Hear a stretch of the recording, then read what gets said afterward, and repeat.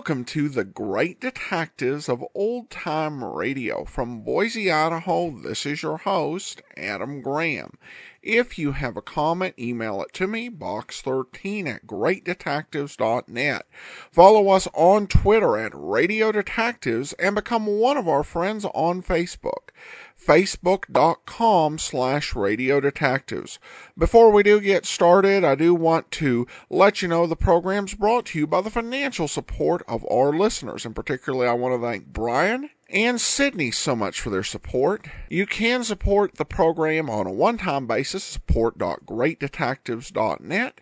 And you can also support the show at patreon.greatdetectives.net on a monthly basis. But now it's time for today's episode of The Adventures of Philip Marlowe. The original air date, May the 2nd, 1950. And the title is The Seahorse Jockey.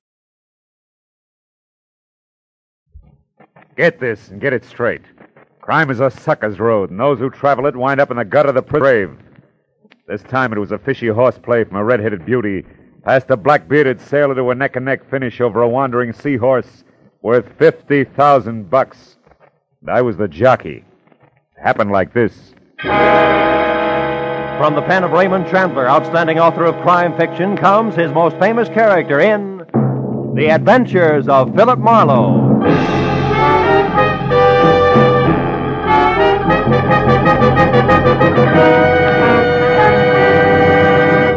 Now, with Gerald Moore, starred as Philip Marlowe, we bring you tonight's exciting story, The Seahorse Jockey.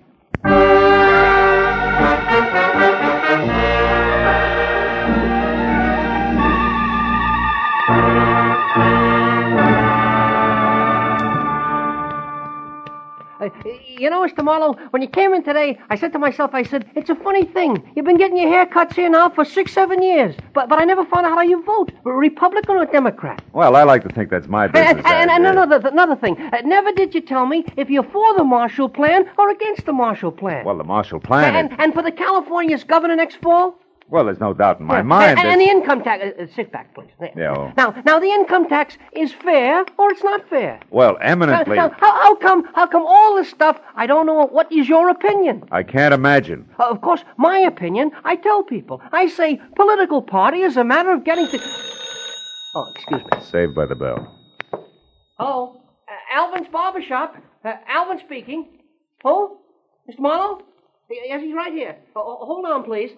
It's for you, Mr. Marlowe. Always interruption, ain't it? You're so right. For 60, well, never mind. Hello?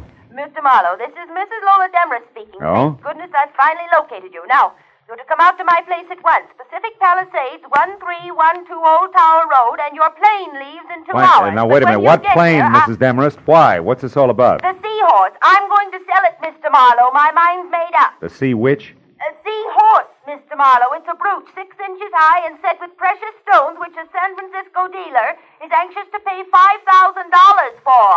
Well, look, Mrs. Demarest, The dealer's flying to New York tomorrow, Mr. Marlowe, and also my doctors say I'm living by sheer willpower alone. Hence, my decisions must be made quickly. Now, the terms of the deal are cash, so please be sure that you're armed. And the money will be returned here to my stepdaughter, Jillian Demarest, unfortunately. Oh, you don't approve, huh? No. However, I'll abide by my late husband's wishes. Jillian is to be provided for. Now, no more questions, sir. Just hurry. You'll be paid handsomely, and when you get here, Mr. Marlowe, use the back porch. I'll be in my bedroom. The other doors are locked. You're alone, Mrs. Demarest? No servants? I'm merely sick, Mr. Marlowe, not dead. And since I've just fired Elmer Ferris, who was called a lawyer, but it was actually more of a baboon, we'll be able to talk. Now, hurry, Mr. Marlowe. Please be punctual. My new lawyer is due here at 4:30. I'll finish up and be ready for you at exactly 5. Is that clear? I've got one question. Were you ever a barber? Goodbye, sir. Well, Alvin, it looks like we'll have to skip that shave. Oh, that's too bad, Mr. Marlowe. Like I said, I'm anxious to get your opinions. Opinions are important, huh? Important, Oh, you know. sure, Al, sure. Yeah, I mean, the way I look at it, Mr. Marlowe... Alvin! Yes, Mr. Marlowe? Wipe the lather off. Your chin, not mine.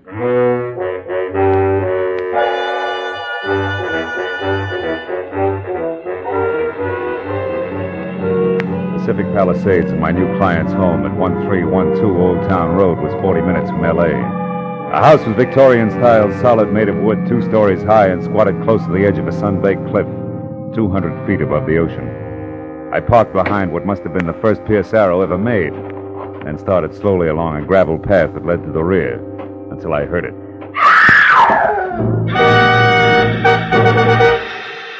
Inside, I found an old woman whom I figured to be my client, leaning against the half-open kitchen door, sobbing and clenching at the gingham apron she wore like it would keep her from screaming again. Mrs. Demarest, get hold of yourself. What happened? I'm not Mrs. Demarest. Oh, the poor darling. Her heart. She's dead. She's dead? In there, the bedroom. Oh. But who are you? My name's Philip Marlowe. Mrs. Demarest hired me an hour ago. She was a handsome woman. A beautiful woman and a good woman. You're the detective, aren't you, about the brooch? Yeah. How'd this happen, Mrs. Lockfield. Oh. Miss Bertie Lockfield. Miss Lockfield, were you with her? No, I came over a bit ago. I'm Lola's best friend, you know, her only friend. I came over in my car to cook her some dinner, like I do all the time. I live right by the little cottage at the foot of Old Tower Road, the one with the tall hedges. The dinner, Miss Lockfield, you were saying? Oh, yes. Well, Mr. Marlowe, can we go back to the living room? Oh, sure. Now, Miss Lockfield, you came over to cook dinner, then what?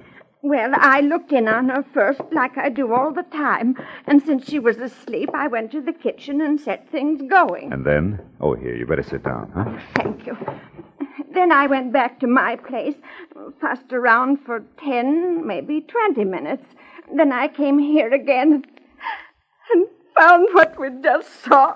That pillow clenched in one hand like she'd wanted to All right. Take it easy, Miss Lockfield. Try to hold on, huh? Now, tell me, you didn't happen to see anything of the new lawyer around, did you? New lawyer?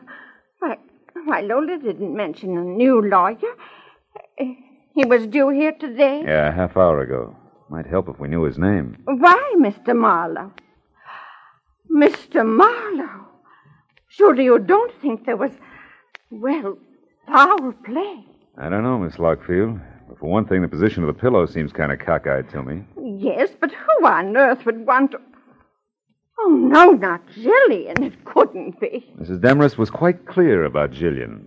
Jillian hated Lola, Mr. Marlowe, but Jillian isn't a killer. Yeah, well, maybe nobody's been killed. But tell me, Miss Lockfield, did this stepdaughter, this Jillian, know that she was getting the money from the brooch? Oh, no, I doubt it very much. Although she did know that Lola had it, of course, And what?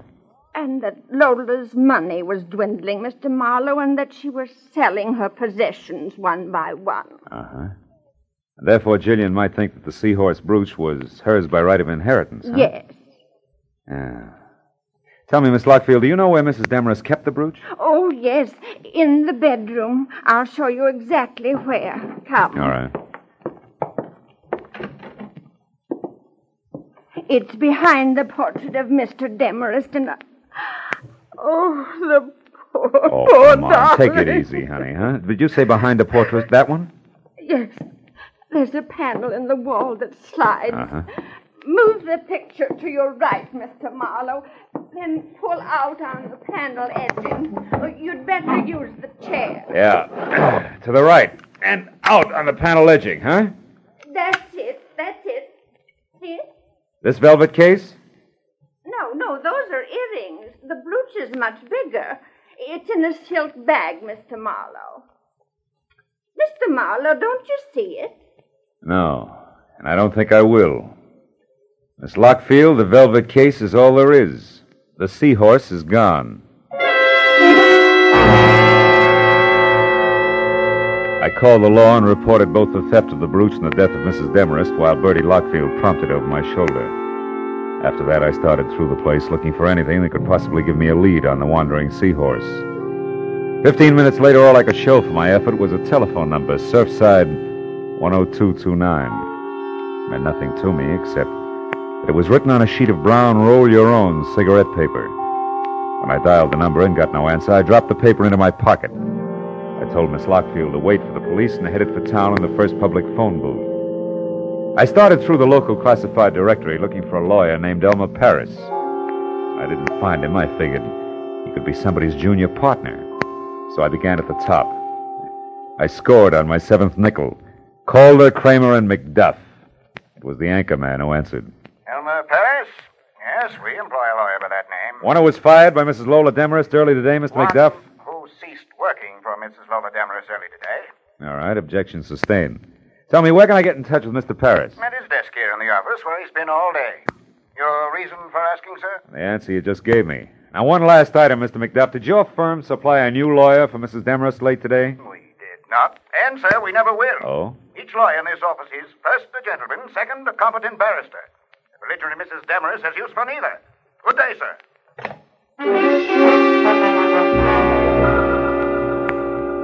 With that, I checked Elmer Paris off my list and went back to the phone book.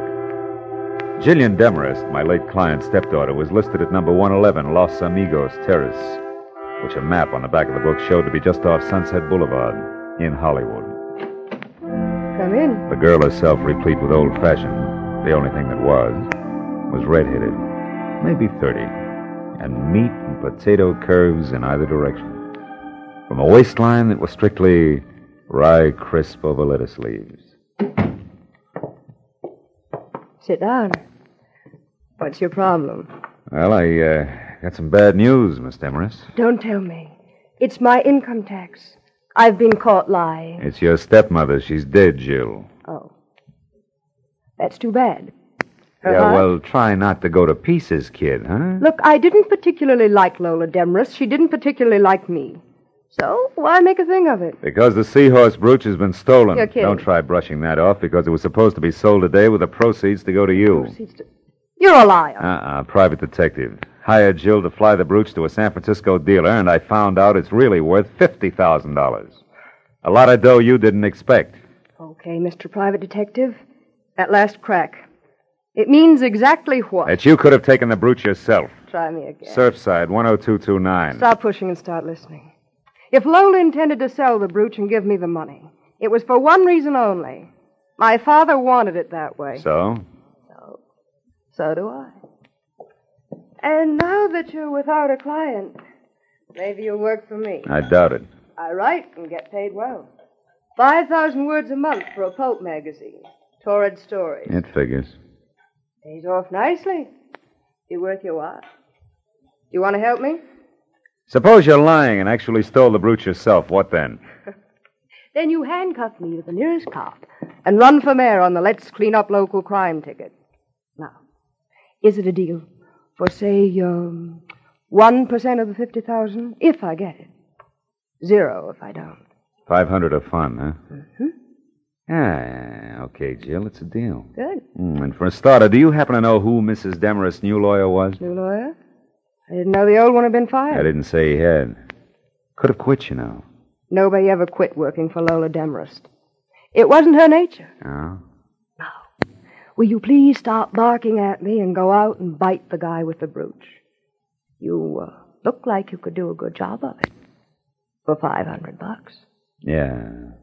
But just think of the opposition, Jill.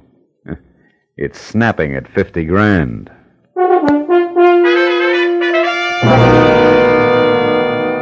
I drove back to the foot of Old Tower Road in the smothered and ivy cottage labeled Miss Bertie Lockfield. I started for the front door, but only got halfway. That'll do nicely.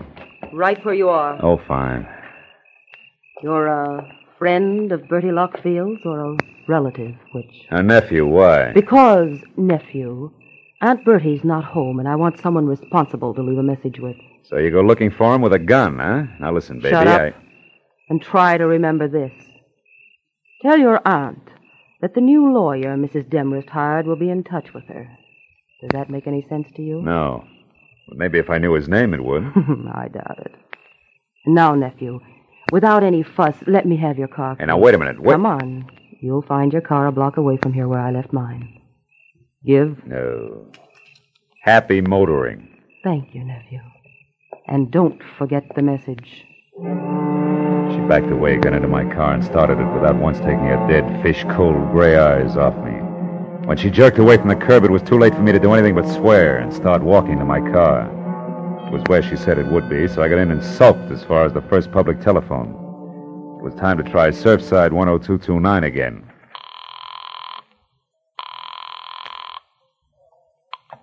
Hello.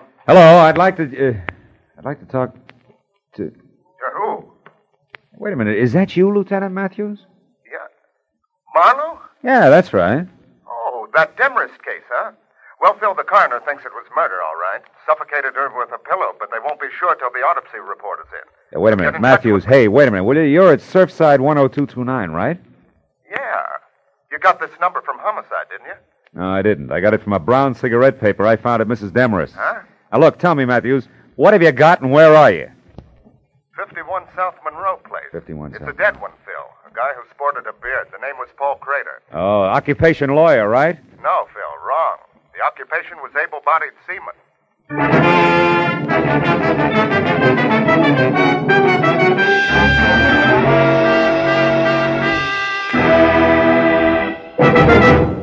In just a moment, the second act of Philip Marlowe. But first, Dr. Christian's latest patient comes up with a new problem for the kindly small-town physician this Wednesday. And it's the case of a man who's about to be evicted from the place to which he's come home to die.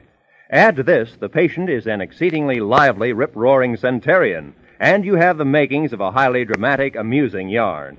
Dr. Christian, starring Gene Herschel, is heard every Wednesday on most of these same CBS stations. Now with our star, Gerald Moore, the second act of Philip Marlowe, and tonight's story, The Seahorse Jockey.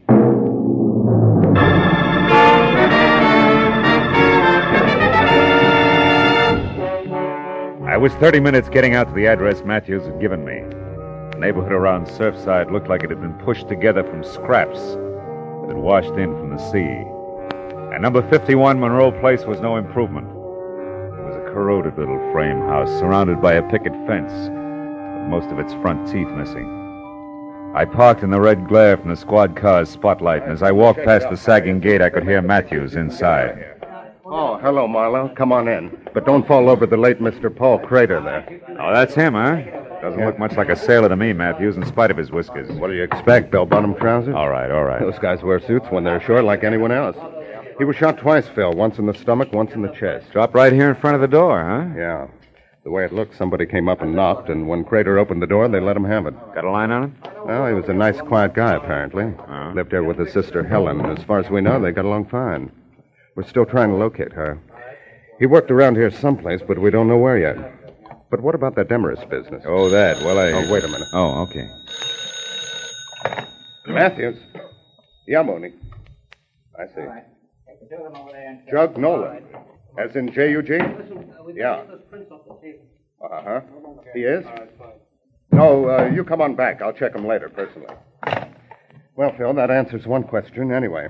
Crater here worked out of a boatyard on Front Street. Now, what was that Nolan, J-U-G, about? Jug Nolan. He's the bird who runs the shipyard. Oh. Mooney says he's a genuine old sea dog from roll your owns to Wait a kettle... minute. Did you say roll your own? Yeah. Matthews, how about letting me talk to this Nolan before you and the boys move in? Why?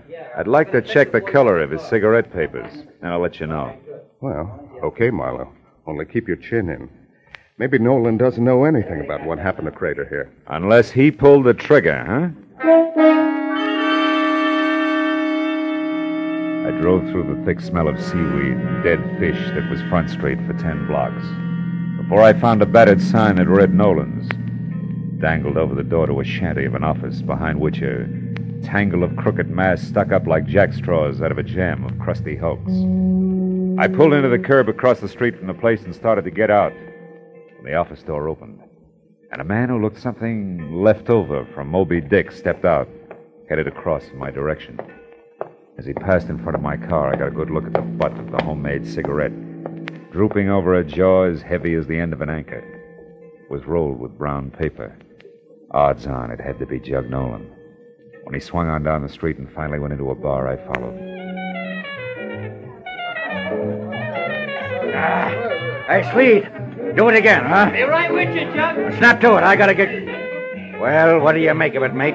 Something biting you? Not exactly, Jug. I was just wondering how well you're acquainted with Lola Demarest. Demarest? Yeah. Well enough to know she's got vinegar in her veins instead of blood. Why? The old crackpot something to you? No, not now. She was my client earlier tonight. I'm a private detective. Name's Marlowe. Now, keep it. You were up to see her today. I'd like to know why. Go ask her. That's a little tough now. She's dead. Yeah? Well, better late than never, mate. Miss her, do you? I can stand the strain. What was your business with her? Boats. Sure it wasn't seahorses? Don't talk bills to me, mate. I said boats. 2 rusty, rotten scows covered with barnacles enough to sink 'em in another week. But to hear that old gal talk, you think each one was the Queen Mary. Hey, Swede! Yeah? Pour me that drink. Okay, Jug. Here, what's yours, mister? Scotch, Johnny Walker. Take them both out of this. No, you don't. I'll buy my own. And I'm tired of your questions, mate, so haul out. Here, Swede. Suit yourself. Maybe you can bear up on one more question, Nolan. For you, maybe it's easy. Who killed Paul Crater? What was that? Somebody put 2 bullets in Paul Crater in front door of his house. I just came from there. Paul, dead. If you're lying to me, mate, I'll tear you in two. Get your hands off, Jug. Why would I lie? The cops know who did it. Not yet, but they will. I'll find out about this and in a hurry. Slow down, Nolan. There's no rush. Crater's going to be dead a long time. I want to ask you... Get out of my way! Now, look, Nolan, I said I wanted to... Never mind. Okay, Commodore, help yourself. Nolan's ponderous right fist was cocked when I changed my mind, but that wasn't what did it. Over his shoulder, I'd spotted a familiar face. Detective Lieutenant Matthews leaning at the end of the bar and studying his thumbnail intently. As Jug stamped past him and out the door, Matthews jerked the intriguing thumb at a thin, sandy man working a pinball machine, who suddenly lost all interest in the game and left abruptly. And Matthews sidled down the bar toward me. Sorry to step on your heels there, Bill, but we found out that Nolan has 2 judgments against him for assault. Got a very dangerous temper, it seems. Well, you saved me a split lip. Did you hear all of it? Enough to convince me that Jug Nolan didn't do it, but we'll tag him just to play safe. Oh. Chances are he's heading for Crater's house now, which should just give me a good chance to go to his place and look around. Uh-huh. I'll see you, Marlowe. Yeah, so long, Matthew. Something else for you, mister? No thanks, Swede. Unless you can tell me why so many Surfside sailors grow Van Dykes. Ha, I wondered myself. Maybe it's to hide those dirty collars. I don't know. Thanks, Swede. Couldn't stand the city gas. Hey, here's one with a beaver now, mister. Why don't you ask him? Oh, it's not that important. Come on, let's go, Swede. Set me up some rye whiskey. Okay, all right. Say, Dusik, this fella here wants to know why you sailors grow those chin whiskers. Yeah?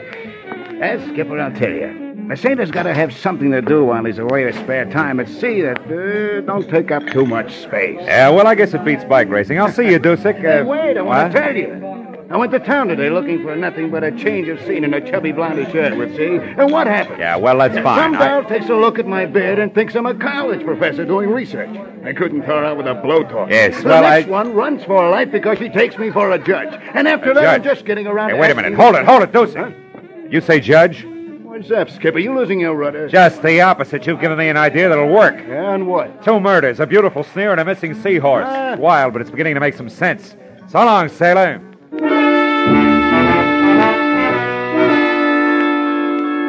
I checked Nolan's boatyard first, but his office shack was dark. So I drove hard back to 51 Monroe Place in the hope that Matthews had been right about Jug's destination. When I ground to a stop, I once again gave thanks for smart cops.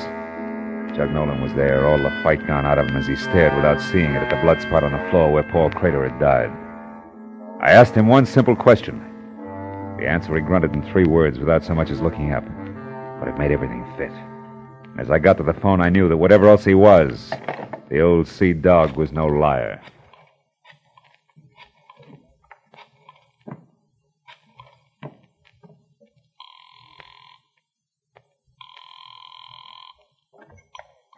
Hello? It's Marlowe, Jill. Oh, I've been waiting for this. What is it? Money or fun? All depends. Now listen close. I've got to have some help right away. What's wrong? Where are you, Phil? It doesn't matter, but this does. Get hold of that friend of your stepmother's. What's her name? Bertie Lockfield. And both of you meet me at your stepmother's house as soon as you can make it. It's important, baby. Don't fail me.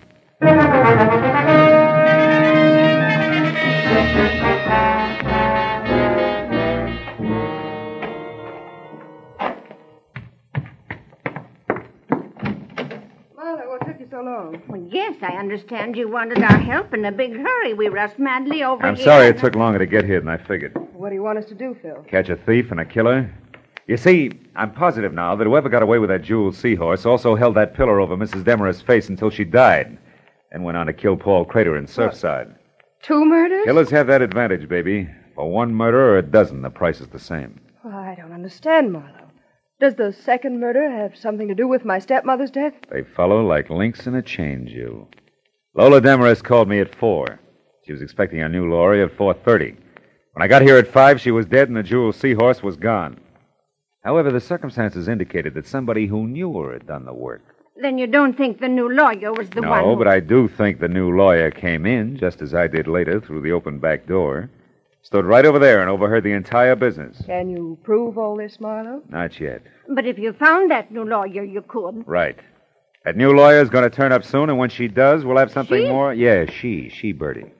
Lola Demarest's new lawyer is a woman. A woman? The distinguished man in suit and Van Dyke that you shot and killed in Surfside was the lady lawyer's brother, a seaman. You mean Bertie here? Yeah, Jill. The new lawyer who witnessed the whole thing decided to move in on it. Right, Bertie? But it was blackmail. I got a note in my mailbox from a lawyer named Crater accusing me and demanding money. And since you were already in so deep, you figured another murder wouldn't matter. You got the lawyer's Surfside address some way and went there. And that's where you stumbled, Bertie, over a suit of clothes and a beard. Bertie, you were Lola's best friend. You'll never understand, you fool. So don't try. Bertie! Don't you try either, Marlowe. Make a move for your gun and I'll put a bullet in her back. Lola Demarest's best friend.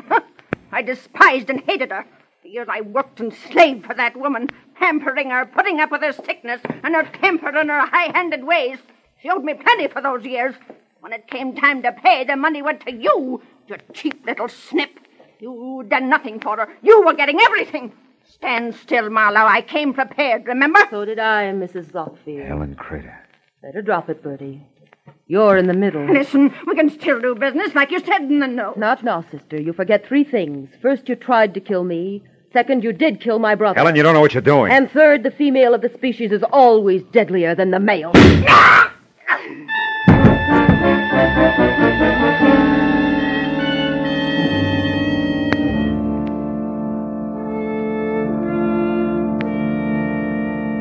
Well, Matthews, that's about it. Yeah. What do you think will happen to Helen Crater? That's one I don't have to figure out. Well, she's a lawyer, you know. Maybe By the way, could... Phil, how did you find out she was the lawyer? Oh, that. Well, you see, the fact that the new lawyer was nowhere around bothered me. Uh-huh. And when I was in that bar in Surfside, one sailor with a beard told me he'd been mistaken for a judge. So I figured maybe another sailor, also with a beard, could have been mistaken for a lawyer. And you worked back from that? Yeah. Paul Crater's sister, Helen. I finally asked Nolan what Helen Crater did for a living. He told me. You see, he was the guy who had recommended Helen in the first place. He'd come to see Lola about the boats and found out that she needed a lawyer, right? That's right. So he tossed some business to Paul Crater's sister. That's how the phone number came on brown cigarette paper, though. You know, I found it on the sun porch. Well, that's it. Yeah. Well, you gonna get some coffee? No, thanks, Matthews. I'm kind of tired. Oh, I think I'll go home.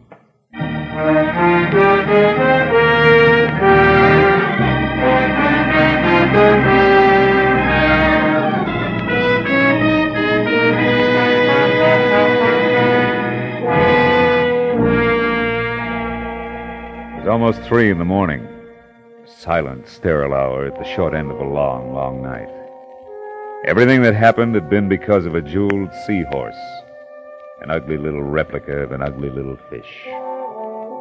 But then, as I thought about it, I realized that the trouble wasn't because of the seahorse. It was because of the people. Bertie Lockfield, Helen Crater, Lola Demarest. That's always the trouble. People. Yeah. To coin a cliche, it takes all kinds of people to louse up the world.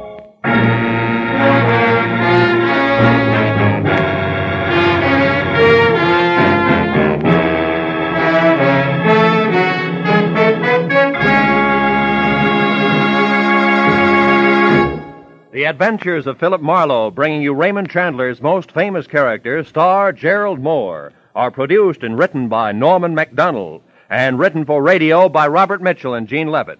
Featured in the cast were Stan Waxman, Ann Morrison, Ruth Parrott, Eileen Prince, Ed Begley, John Stevenson, and Bob Sweeney. The special music is composed and conducted by Richard Arant.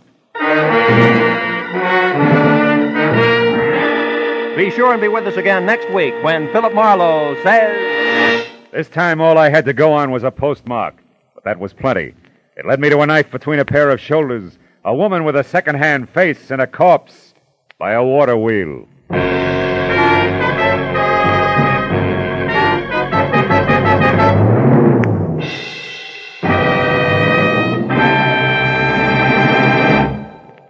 There'll be some grand singing on CBS this Wednesday night.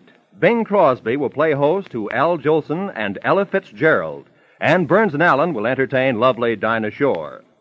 Also, Groucho Marx will be around with more of his wonderful wit on his quiz, You Bet Your Life. And, of course, Dr. Christian will be on hand with another famous story. They'll all be heard on most of these same CBS stations, so be listening. This is Roy Rowan speaking. Now, stay tuned for Pursuit, which follows immediately over many of these same CBS stations. This is CBS, where Wednesday night is Bing Crosby night, the Columbia Broadcasting System.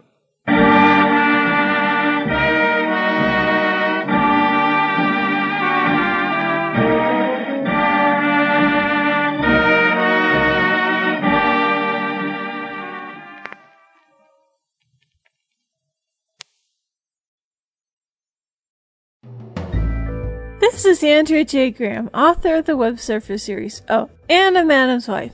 You're listening to The Great Detectives of Old Time Radio.